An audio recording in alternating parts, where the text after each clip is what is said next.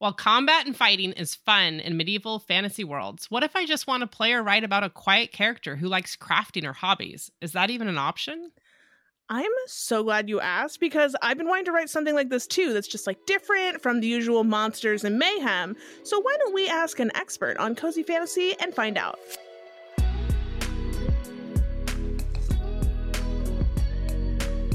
Hey! I'm your host, Sarah, and I'm your other host, Morgan. we are two sisters By marriage. who love to talk about stories. From writing fiction and creating elaborate plot lines in D&D, To talking legends and lattes with author Travis Baldry. we're Out of initiative. While the clang of swords and the sparks of magic are thrilling, there are times in fantasy when it's just as fun to allow the characters to slow down a bit and perhaps savor those quiet moments.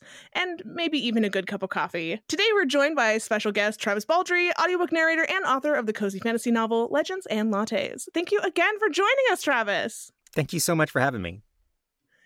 If you missed the first half of this interview, we chatted a little bit about the no spoiler run through of Legend and Lattes. And now we're getting into the spoilers because, listen, some things are really pressing here, and I would like to talk about some of the spoilers. So if you haven't read the book yet, you can pause this right here, right now, go read it. It's a great read, and then come back and then weigh in the comments. First things first, I just want to talk about the sign. I want to talk about the second iteration of the sign after the fire and having black blood in the sign. It just occurred to me that Isaac has to read the book before he edits this because this is just rife with spoilers. It'll be a spoiler. That's fine. Yeah. Yeah, that's fine. I'll cut the second one. That moment when she unveils the sign and the fragment of her former life is melded into this new life that she's creating for herself. My heart grew 3 sizes that day. What inspired that? What inspired that sequence? That was actually kind of spur of the moment when I was writing. I didn't know that when I went in. It was not in the original outline, but it just felt like I got to that point and it was the only thing that could happen, because otherwise it would be like dishonest. Like, nobody starts over and leaves everything behind. And anybody who would ask you to completely forgo everything that made you who you are, it feels like that would be like, what a horrible thing to expect of somebody. So the fact that they were forward about it and were like, hey, who you are now is made up of who you were, and we love that. So I don't know. It felt like it was the thing that had to happen. I feel like it was so symbolic too, because Viv, there were several times where she was scared or nervous, like when she had the alarm and that kind of thing. She would reach for it, right? She was like going to reach for her sword, and now it's done. Like, she can't have her sword, and I'm just thinking, like, she doesn't need it anymore. Yeah, she has family and support and all this kind of stuff. So that was big for me. It's still there, but it's not. It's part of you, but it's not, and it's not. Mm-hmm. It's that there's that last like hurdle of like making the new life is not having to reach for it, but acknowledging that it's still part of who you are permanently. Yeah. I did briefly have a moment of like, but who hurt you? Why would you do this to us? But I think that's good, and that's something that we talk about in D&D a lot, is when our characters go through these big moments, and we don't script this in advance, right? Actual plays, which is, I think, this book resonated to my D&D brain because there was a lot of organic interaction, these organic moments, and that really resonates as a reader. But, we don't script it in advance, and then your character ends up like having this response or having this reaction in a moment that's like, oh yeah, I didn't know that was coming, but everybody at the group kind of felt that deep on an emotional level. So thinking about D&D, you said there's quite a bit of yourself in Viv, and what I want to know, because as we play D&D, there's a lot of ourselves in our characters, and we often discover things about ourselves, and sometimes they're great things, and sometimes they're stuff that we have to live with now. And I'm wondering, what did you learn about yourself while writing about Viv when you have so much of yourself exposed on the page like that?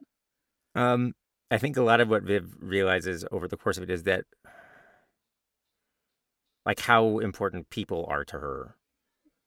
Goal goal-oriented kind of people who are always out and doing are often kind of like forget that people are like what makes anything worth anything. And I forget that a lot. And it's like, it's I'm not a naturally like outgoing person, so it's always like a challenge for me. So it made me think about that in ways that I didn't, or it made me think about those things more sharply, I guess. Yeah, that makes sense. Oh yeah, and in D&D, I know our characters, we always joke about, these powerful adventurers, and they roll into town and they just put down their platinum to people that have never seen a platinum before, the townskeeper or the farmers or whatever, that just the townsfolk, and they just are so out of touch with the common people. And I mean, we always joke, we know we are, but our characters, they just, they'll leave a trail of destruction and they don't care about who has to deal with it later or rebuild. They just, it's kind of an ongoing joke, but. Oh, yeah. Green Flames consumed their shop. Well, we brought a lot of money into town, so it's going to be fine. I'll leave a platinum on the doorstep, call it good. It's going to take how long to build? Well, we don't have that kind of time. We got to go. We got to go now. We'll come back later. Yeah. So you're right. Yeah. You don't, when your character's out adventuring, they don't realize that people just have their normal day-to-day lives, and that's okay. And so, yeah, absolutely. Something I thought was really interesting is the Madrigal is presented as like thug boss, right, in the beginning. And it was like, shame if something were to happen to your shop. Perfect. Great. I knew exactly where the trope was going. I loved it. And then she had maybe a soft spot for cinnamon rolls. And they're just like, there was something so delightful about that. And where her character went, in the fact that she had some humanity and was willing to help with rebuilding. There are a lot of choices made in that arc of that character who we barely see on screen. Can you talk about some of that process and how you decided to write her? So a lot of the threat in the book ends up being red herrings, basically. You need some kind of like tension, like something to think about and worry about. But ultimately, there's not really anybody who's that much of a bad guy in the movie, with the exception of Fennis. And he's bad only in that he's a jealous person who's unwilling to believe that anybody else deserves anything that he doesn't already have. He's just incapable of that, and that's as evil as it gets. So my thought for the Madrigal was really that basically she's kind of like homeowners insurance and the HOA, and that really what she's doing is gentrifying this place. But she's doing it not necessarily within the confines of the law, not always outside it, but just for her own reasons, not even selfless reasons. She probably makes really good money doing it. She's got lots of investments placed, but really she just wants this place to not, to be gentrified. So I didn't end up writing this in, but the reason that Ansem is out of the livery business and it's derelict is because of her. So he was a terrible businessman. He was sloppy, and he was bringing the place down. So she just made sure he wasn't in business, and so she was overjoyed when somebody else wanted to start a new business there. Sent somebody there almost immediately to see what they were up to, and that's Lack showing up. So her ultimate goal was to have a business there, and to profit from it, but also for them to be successful. So I don't know. She was also going to be in the second book, because she mentions at one time that she's like the person who went the opposite direction of Viv, and they're kind of like meeting in the middle. She was like, more kind of like a more proper socialite sort of person at one point, who due to circumstances ended up going the other way, and was like, I'm not going to let other people run this stuff. They're all incompetent. I'm going to do it. And basically ended up kind of assuming control of that sort of stuff. Do you see her getting back outside the city and maybe doing, I think the same about Viv, like, do we see them ever picking up arms again and going out and trying to earn a little coin on the side? Viv, as far as I'm concerned, is never going to go back out. She earned her retirement. She got it. The Madrigal is fully city focused. So she's just going to continue to exert her control and expand her influence within the city, and she's got, obviously, an understanding with the law. an understanding An thumbs nose. understanding. Yeah. Understanding. Yeah. Yeah, I feel like those her especially, like, that was villain enough. You know what I mean? I was like, okay, they're scary. I don't like them. Like, it was enough, even though, like you said, they were just HOA. But with the whole elements and everything, like, I didn't want anything bad to happen to the characters. Yeah, it can't be so. too bad. It can't be Yeah. too bad. Yeah. It has to be recoverable. Do we think that we're going to get more of Tandri's backstory? As you were talking about, like, kind of these pieces that were left behind, I wanted to know so much more about Tandri, and I wanted to know, like, what happened? Was there more to it? And do you think that that's ever going to come up in a future story? It could. I am not sure.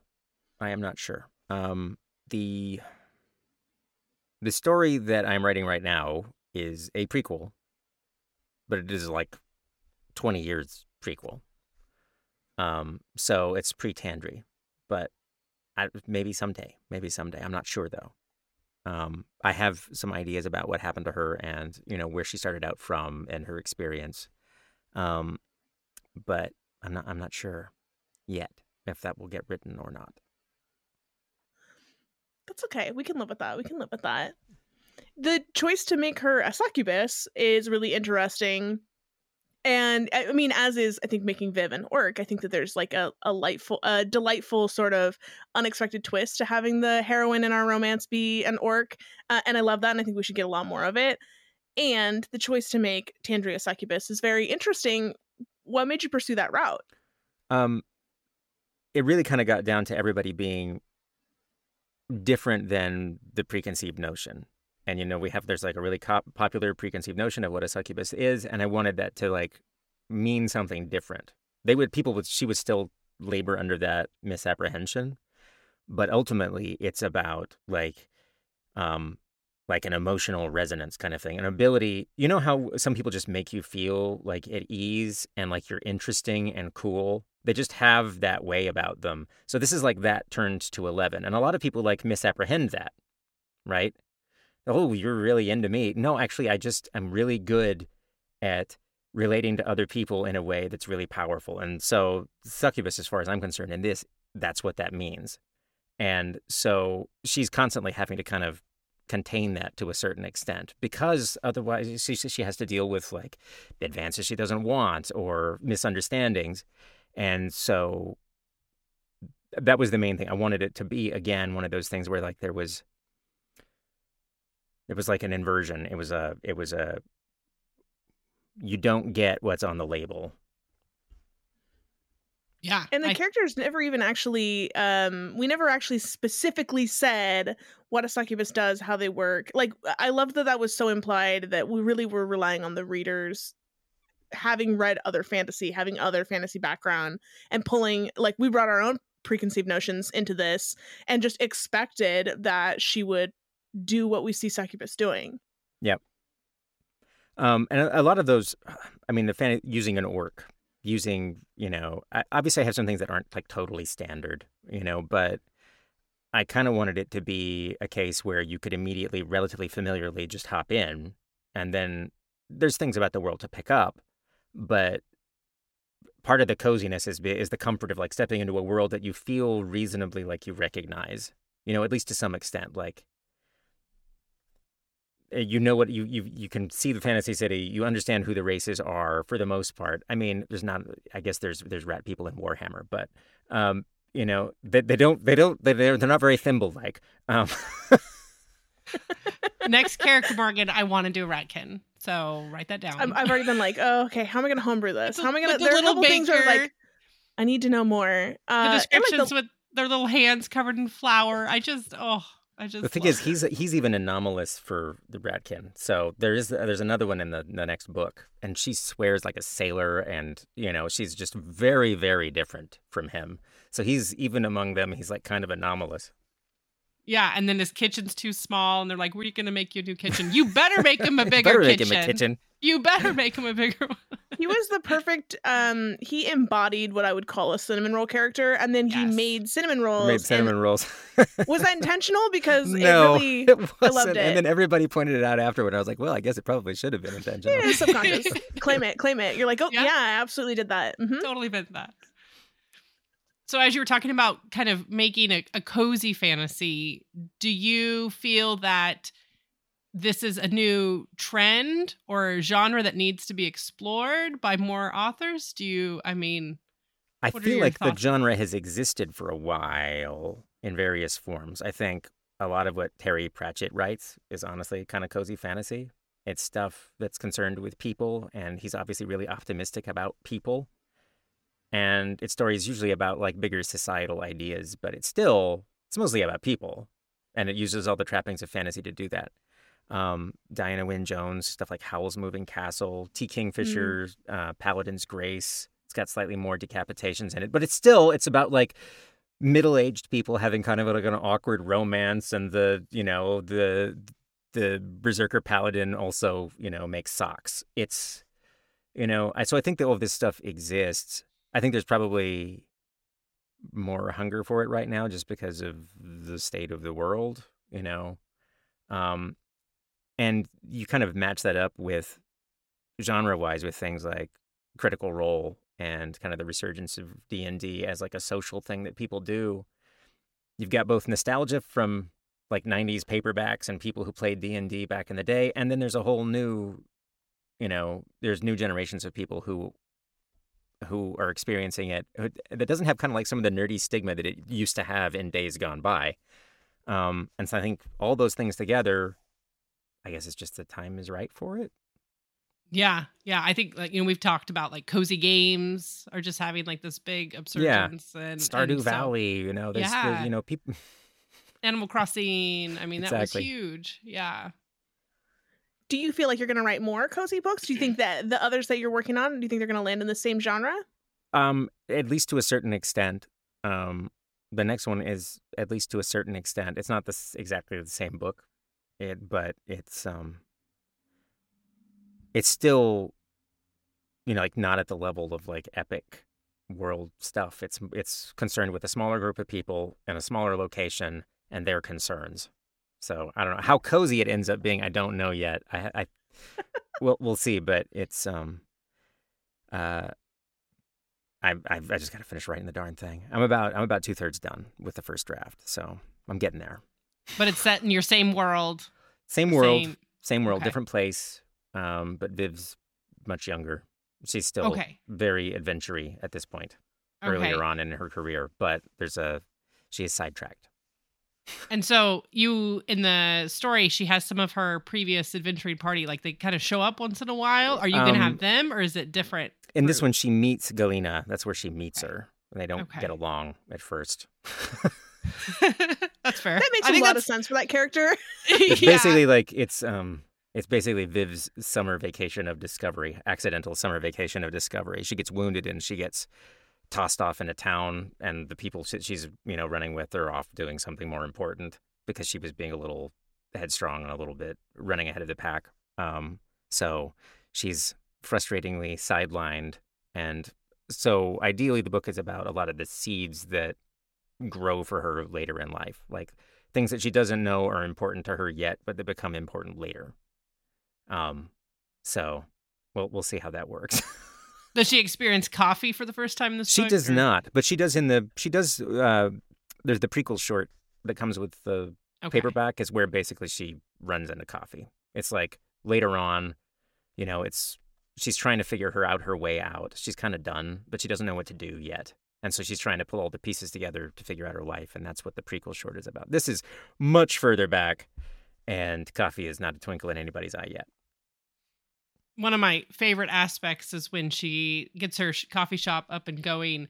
I think she wants to make money, obviously. She wants to, make this a successful business. But when she sees the first customer sip the coffee and she just waits for the expression, waits for how it's going to make them feel. Yeah. Yep. Like how it's going to make them feel over how much money she's going to make. I just loved that side of her. Just seeing that, that's what she wanted. She wanted to make people feel good and feel what she felt, and I just loved that. That was great. The next one is more about books because Viv is a reader, but she wasn't always.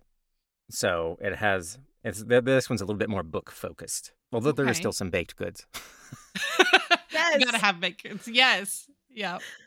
So you know your audience is what I'm hearing. I liked baked goods. I like baked goods. Unfortunately, So there's a moment when initially somebody says it's a romance, it's queer romance starring an orc and a succubus. And if you were to tell me that pitch and then say there is in fact a moment where the main character, quote, trembles with anticipation, I would have been like, oh, really? But she's smelling coffee beans. And I paused and was like, this is an acceptable time for a character to quiver with anticipation. And I think that's amazing. It was a very funny moment for like a meta reasons, right? So we decided romance, and you talked about a little bit about why you chose a female orc as your main character, but why a queer romance? What drew you to that aspect? So initially I didn't expect to write romance at all. I knew that they were going to be good friends, and it was something that Viv needed and Tandri needed.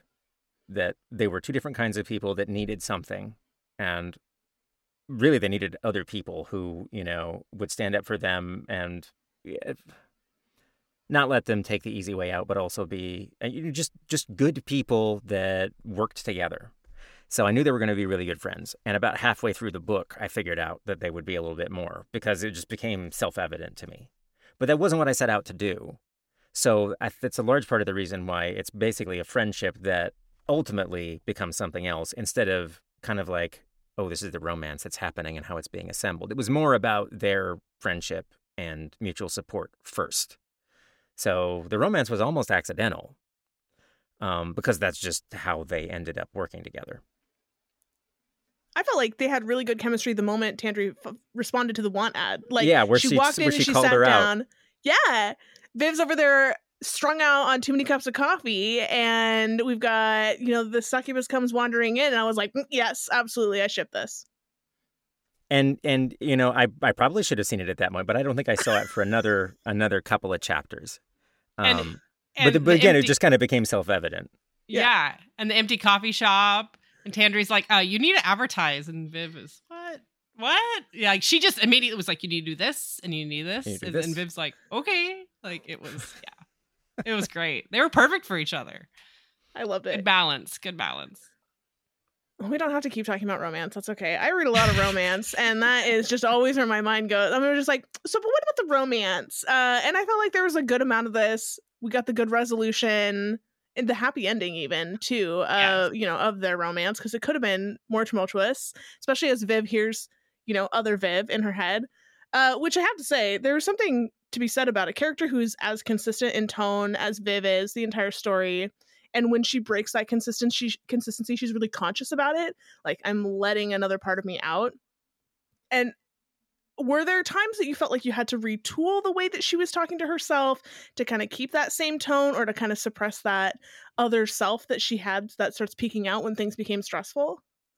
I mean, I knew I wanted her to struggle with it, but it was a very conscious decision. So from the outset, everything was very conscious for her. She was like, I'm going to put this down and do this. She took notes. She has a notebook. She planned it, so I wanted her to be methodical about it and not like, I didn't want her to be just irrationally angry. Again, I just didn't want to do that kind of like teen drama thing because it just bugs me. And I didn't think that she would do that. She's level-headed about things. She can make silly mistakes and overlook things, but, she would think about it. So when she sees herself doing it, I wanted her to see herself doing it and then consciously do something about it. I didn't want her to feel like powerless in the face of this, previous self. I wanted it to be something she had to work at, but that she knew was happening. I don't know if I answered the question. I feel like I rambled. No, I think it was great. That was great. Yeah, no, it was good. Yeah. Where this is about wandering and landing where the conversation lands, I think. Yep. So previously, I believe in our first part of our discussion with you, you talked about keeping tension. It's low stakes, right? But how do you keep tension and momentum? So if I was, say, running a D&D game and I wanted to add something a little bit more slower paced or just like a slice of life or how, when you were writing, how did you keep a little bit of tension but not over the top? I think a lot of it was structural. It was like because a lot of it is kind of like almost project based, right? You buy the place. Am I going to be able to fix it? I fix it. Am I going to be able to start the business? I get the business all assembled. Is anybody going to show up? They do show up, but not enough. Am I going to be able to make enough money? It's this constant like doubt and resolution, doubt and resolution, doubt and resolution throughout. And every time something new happens, there's just that little bit, is that dopamine hit of, okay, things are a little bit better. We're moving along. And so having that, it's all just setups and payoffs, right? Just like into really, from a really small like paragraph level to like the whole book level, just little bitty setups and little bitty payoffs, and just making sure that the little setup gets a little payoff. It just kind of keeps you strung along. Oh, if a question gets asked, I'm going to get a really satisfying answer, or vaguely satisfying. So I don't know how satisfying it is. An answer that satisfies something.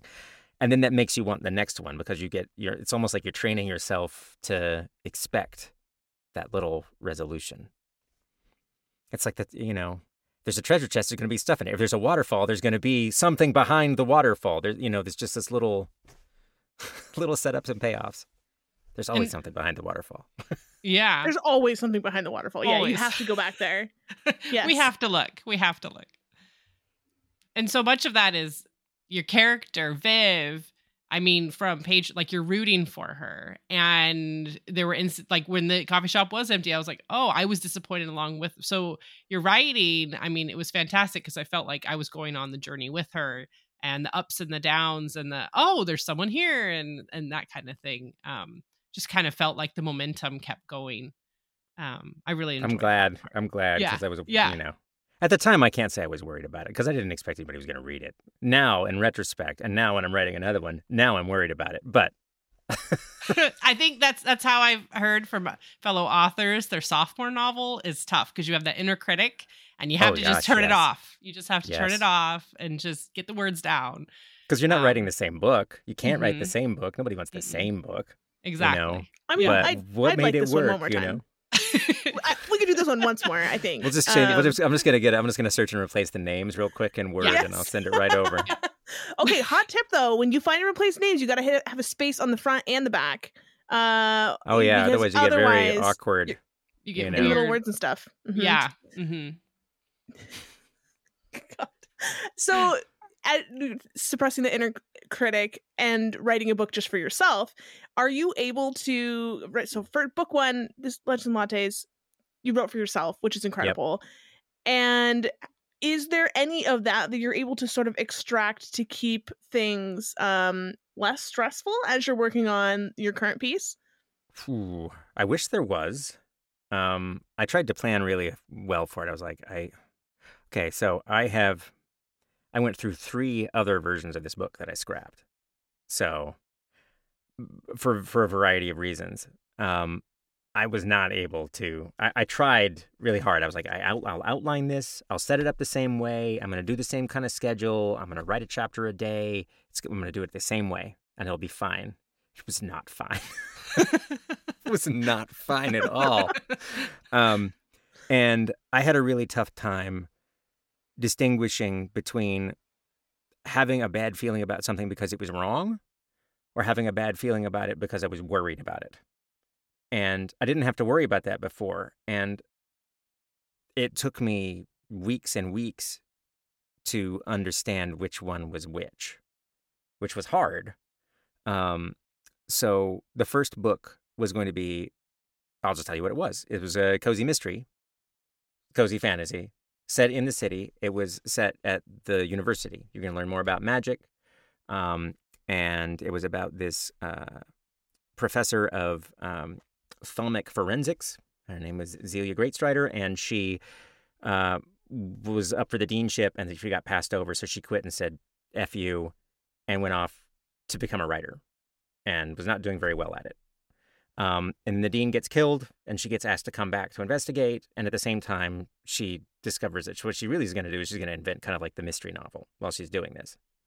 And I really liked that idea, and I had it all planned out, and I wrote it, and I'm like, I got, I don't know, 18,000, 20,000 words, and I was like, I am terrible at writing a mystery novel, and everybody's got to get from here to there to do the thing. Mystery's hard. It's hard. It is hard. And yeah. it's just moving all the pieces. It felt so mechanical to me. I had a really rough time with it. So I scrapped it. Let's say I just backburned it. I got stuff from every version of this that I wrote. I like extracted pieces that I liked. And so then it was just like, oh my God, what am I going to do? And now I don't have anything. Now I have to start over. And so I started over twice. I just kept fiddling around until I eventually figured out that there really was something wrong with the books. They weren't about something that was important to me, or they weren't something that I could write. And then I finally found something that had something to write about, and started doing that. And so I still feel awful, but it's a different kind of awful. It's more just, this is just the stress awful. This is not that there's something wrong with it awful. And at least I know the difference now. This is a very useful thing to know. Do you find yourself rereading and saying, oh, I like this? Like I can enjoy my own writing as I reread it, and that helps you kind of make a different, like the differentiation? I am trying not to reread, because if I do, okay, I am deathly afraid I'll stall out now. I just need to get to the end. I'm about 2/3 done. I just need to get through these chapters. I have gone back and inserted some chapters because I'm like, I'm not going to go back and read this, but I recognize that I needed this. I needed more time with these two people back here. So I'm going to go at it or whatever. But I'm trying really hard not to go read. I know from other authors that they'll come up with a premise or some sort of story and start writing it just like you did, and go, I'm not ready to write this yet. Like my skills aren't there. I just don't know these characters enough. It's just not there. And they just kind of backburner it. And, in a year or 2 or 3, when you have your skills or just different perspective, you can pick it back up again. I know there's been instances I've done that where I'm like, I'm just not ready for this one yet. Yeah. And that's okay. And you gotta have some passion in it to like get to the end. And if it's just kind of at 20,000 words, if you're just kind of, it's not going to happen. You're just going to force it, and it's not going to be what you want. At least this one, I know I can finish it. I passed the halfway. It's on the downward slope on the other side. I know I'm going to have more to do at the end of this book than I did with the first one, because it's a little more complicated and it's a little less straightforward. Because, the first one is pretty straightforward. I'm going to open a business. Yeah. And that's part of its charm, is that it is straightforward. So, of course, I have the worry here, well, this is not as straightforward, so it will not be as charming, and I'm, of course, totally terrified of that. But yeah, it's just that inner critic. You just got to shut it off, and you just got to just write it out. And if you figure out how to do that, will you let us know? I wish somebody would just give me the magic dust or whatever that could just turn all of that off. It just never goes away. It's always there.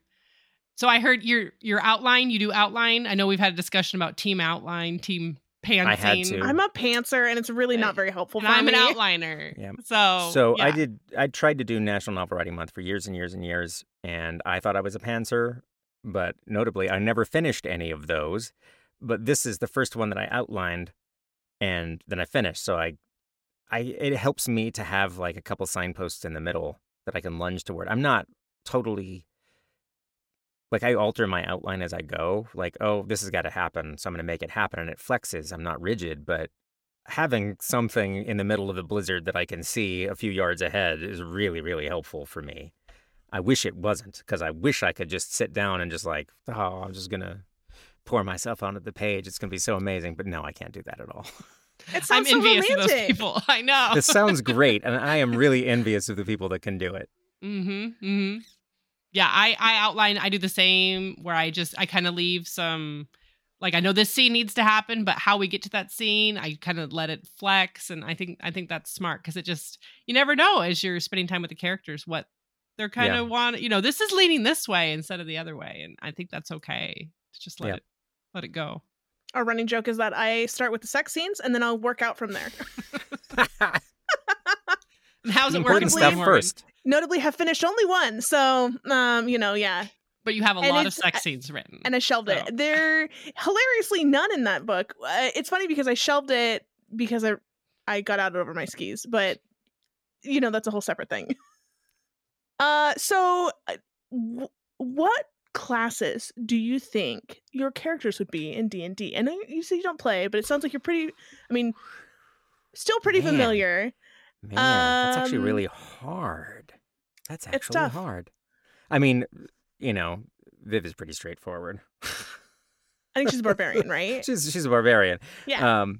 Or at the very least a fighter, gosh, We have a bard, a self-proclaimed bard. That's easy. yeah, Yes. yeah, And I was Penry's very clearly excited. a bard. Yes, about that. Um, Yeah. Finnis is kind of, he's dual class. He's definitely kind of like a mage, he's like a mage fighter hybrid. Galena is basically a thief assassin, effectively. I mean, these are the obvious ones because they're actually part of the adventuring party. Typus was a straight mage. Maybe sorcerer. The magic systems here is a little different, so I'm remapping it in my brain. What would Cal be? Gosh. How do you even map that over? I was actually thinking about this today. I'm so glad you asked this, Morgan. It's like, what would their I was class- cheating off your notes. It's Yeah, hard. it's tough, Like- and I think like we talk about artificers a little bit in the book, and that's kind of a little bit where I see Cal. Yeah. Man, it's very kind of like tinker thing going on. That's hard. That's hard. I need more mundane classes in D&D. Yeah, for sure. I mean, because what would Thimble be? How do you map that to a class? Well, it's funny because they're actually in 5th edition D&D, there is a chef feat that is a whole separate like thing that your character can have that is like a really commonly overlooked one because it's like doesn't add mechanically that much to the game. But I love the idea of like the one member of the party who like makes sure everybody gets Make fed sure everybody and gets like fed. Yeah. You go Cleric. hunt something and I'll Cleric make us some meat energy. pie. Yeah, he's cleric. Yeah. Yeah, it is probably Cleric. cleric energy. Yeah, like You here, know. have some food. Everybody's fed and taken care of. And God. Tandri, because she went to the university, so I'm thinking like she's really smart, she's really educated. She's such a mystery to me. I feel like I there's so much more. know. I want so much more of her. I do too. Yeah. Oh man. We really put you on the spot here. Yeah, Mhm. this is actually really challenging. What would Tandri be? For some reason, a ranger popped into my brain. That doesn't really make any sense. But I could just imagine her doing it. That kind of makes sense because I think that there are a couple of ranger builds where they end up with a little bit of magic and Mhm. being really in tune with not only nature but like Yeah, travel something about the and being in tune, like with the world, like the natural world, kind of in like a slightly different direction. Yeah. Yeah. Yeah. Huh. or like a druid. I could see that too. Like it's the magic and we want to hone it, but also like understanding how to like read others and sort of like getting the thoughts and emotions off of even animals. Yeah. Yeah. Yeah. I can see that. Yeah. I She can was see that. great at that. Yeah. That's tricky. Well, thanks for putting up with our questions today, Travis. Yeah. I'm going to be thinking about this after the fact. I'll come up with like some really good answers at about 1 a.m. That's perfect. Yeah. Shoot us a message and we'll include it in a tweet and we'll add it as an addendum for episodes. Official classes. Official update. Legends Latte. Important breaking news. Everybody needs to know this. Somebody made me a Well- Viv character sheet and sent it to me. I think Yeah. I Oh, have a I was picture gonna of it say, should we somewhere. make a one shot with these characters or in this With the setting? characters. Fan created one shot. Yeah. Yeah. So Legends and Lattes is going to relaunch through Tor in November, 8th in the US, 10th in the UK, trade paperback in the US, hardback in the UK. It's also being translated into at least 8 languages by now, which will be trickling out after that. The new version has a prequel short called Pages to Fill that's around 10K words. And all the paperback versions will have that for an exclusive period of time before I think it's going to end up in other versions as well. Well, Travis, thank you again for joining us today. It was wonderful to chat about your book. And as a reminder, if you have not picked up your copy, Legends and Lattes is being republished by Tor November 8th here in the US and November 10th or 12th in the 10th. UK. In the 10th UK, in the yep. UK. That's important because I know we've got a UK listener who I need to shout out way more often. And now he knows where he can pick up your book. Thanks so much for joining us. We have been Out of Initiative, but we're going to get back into it. So get out there, roll some dice, tell some stories, and we will see you next time. Bye. Bye. Thanks for listening to Out of Initiative, a podcast from Merely NPCs. For more from Sarah and Morgan, follow them on TikTok @MerelyNPCs or visit them online at merelynpcs.com.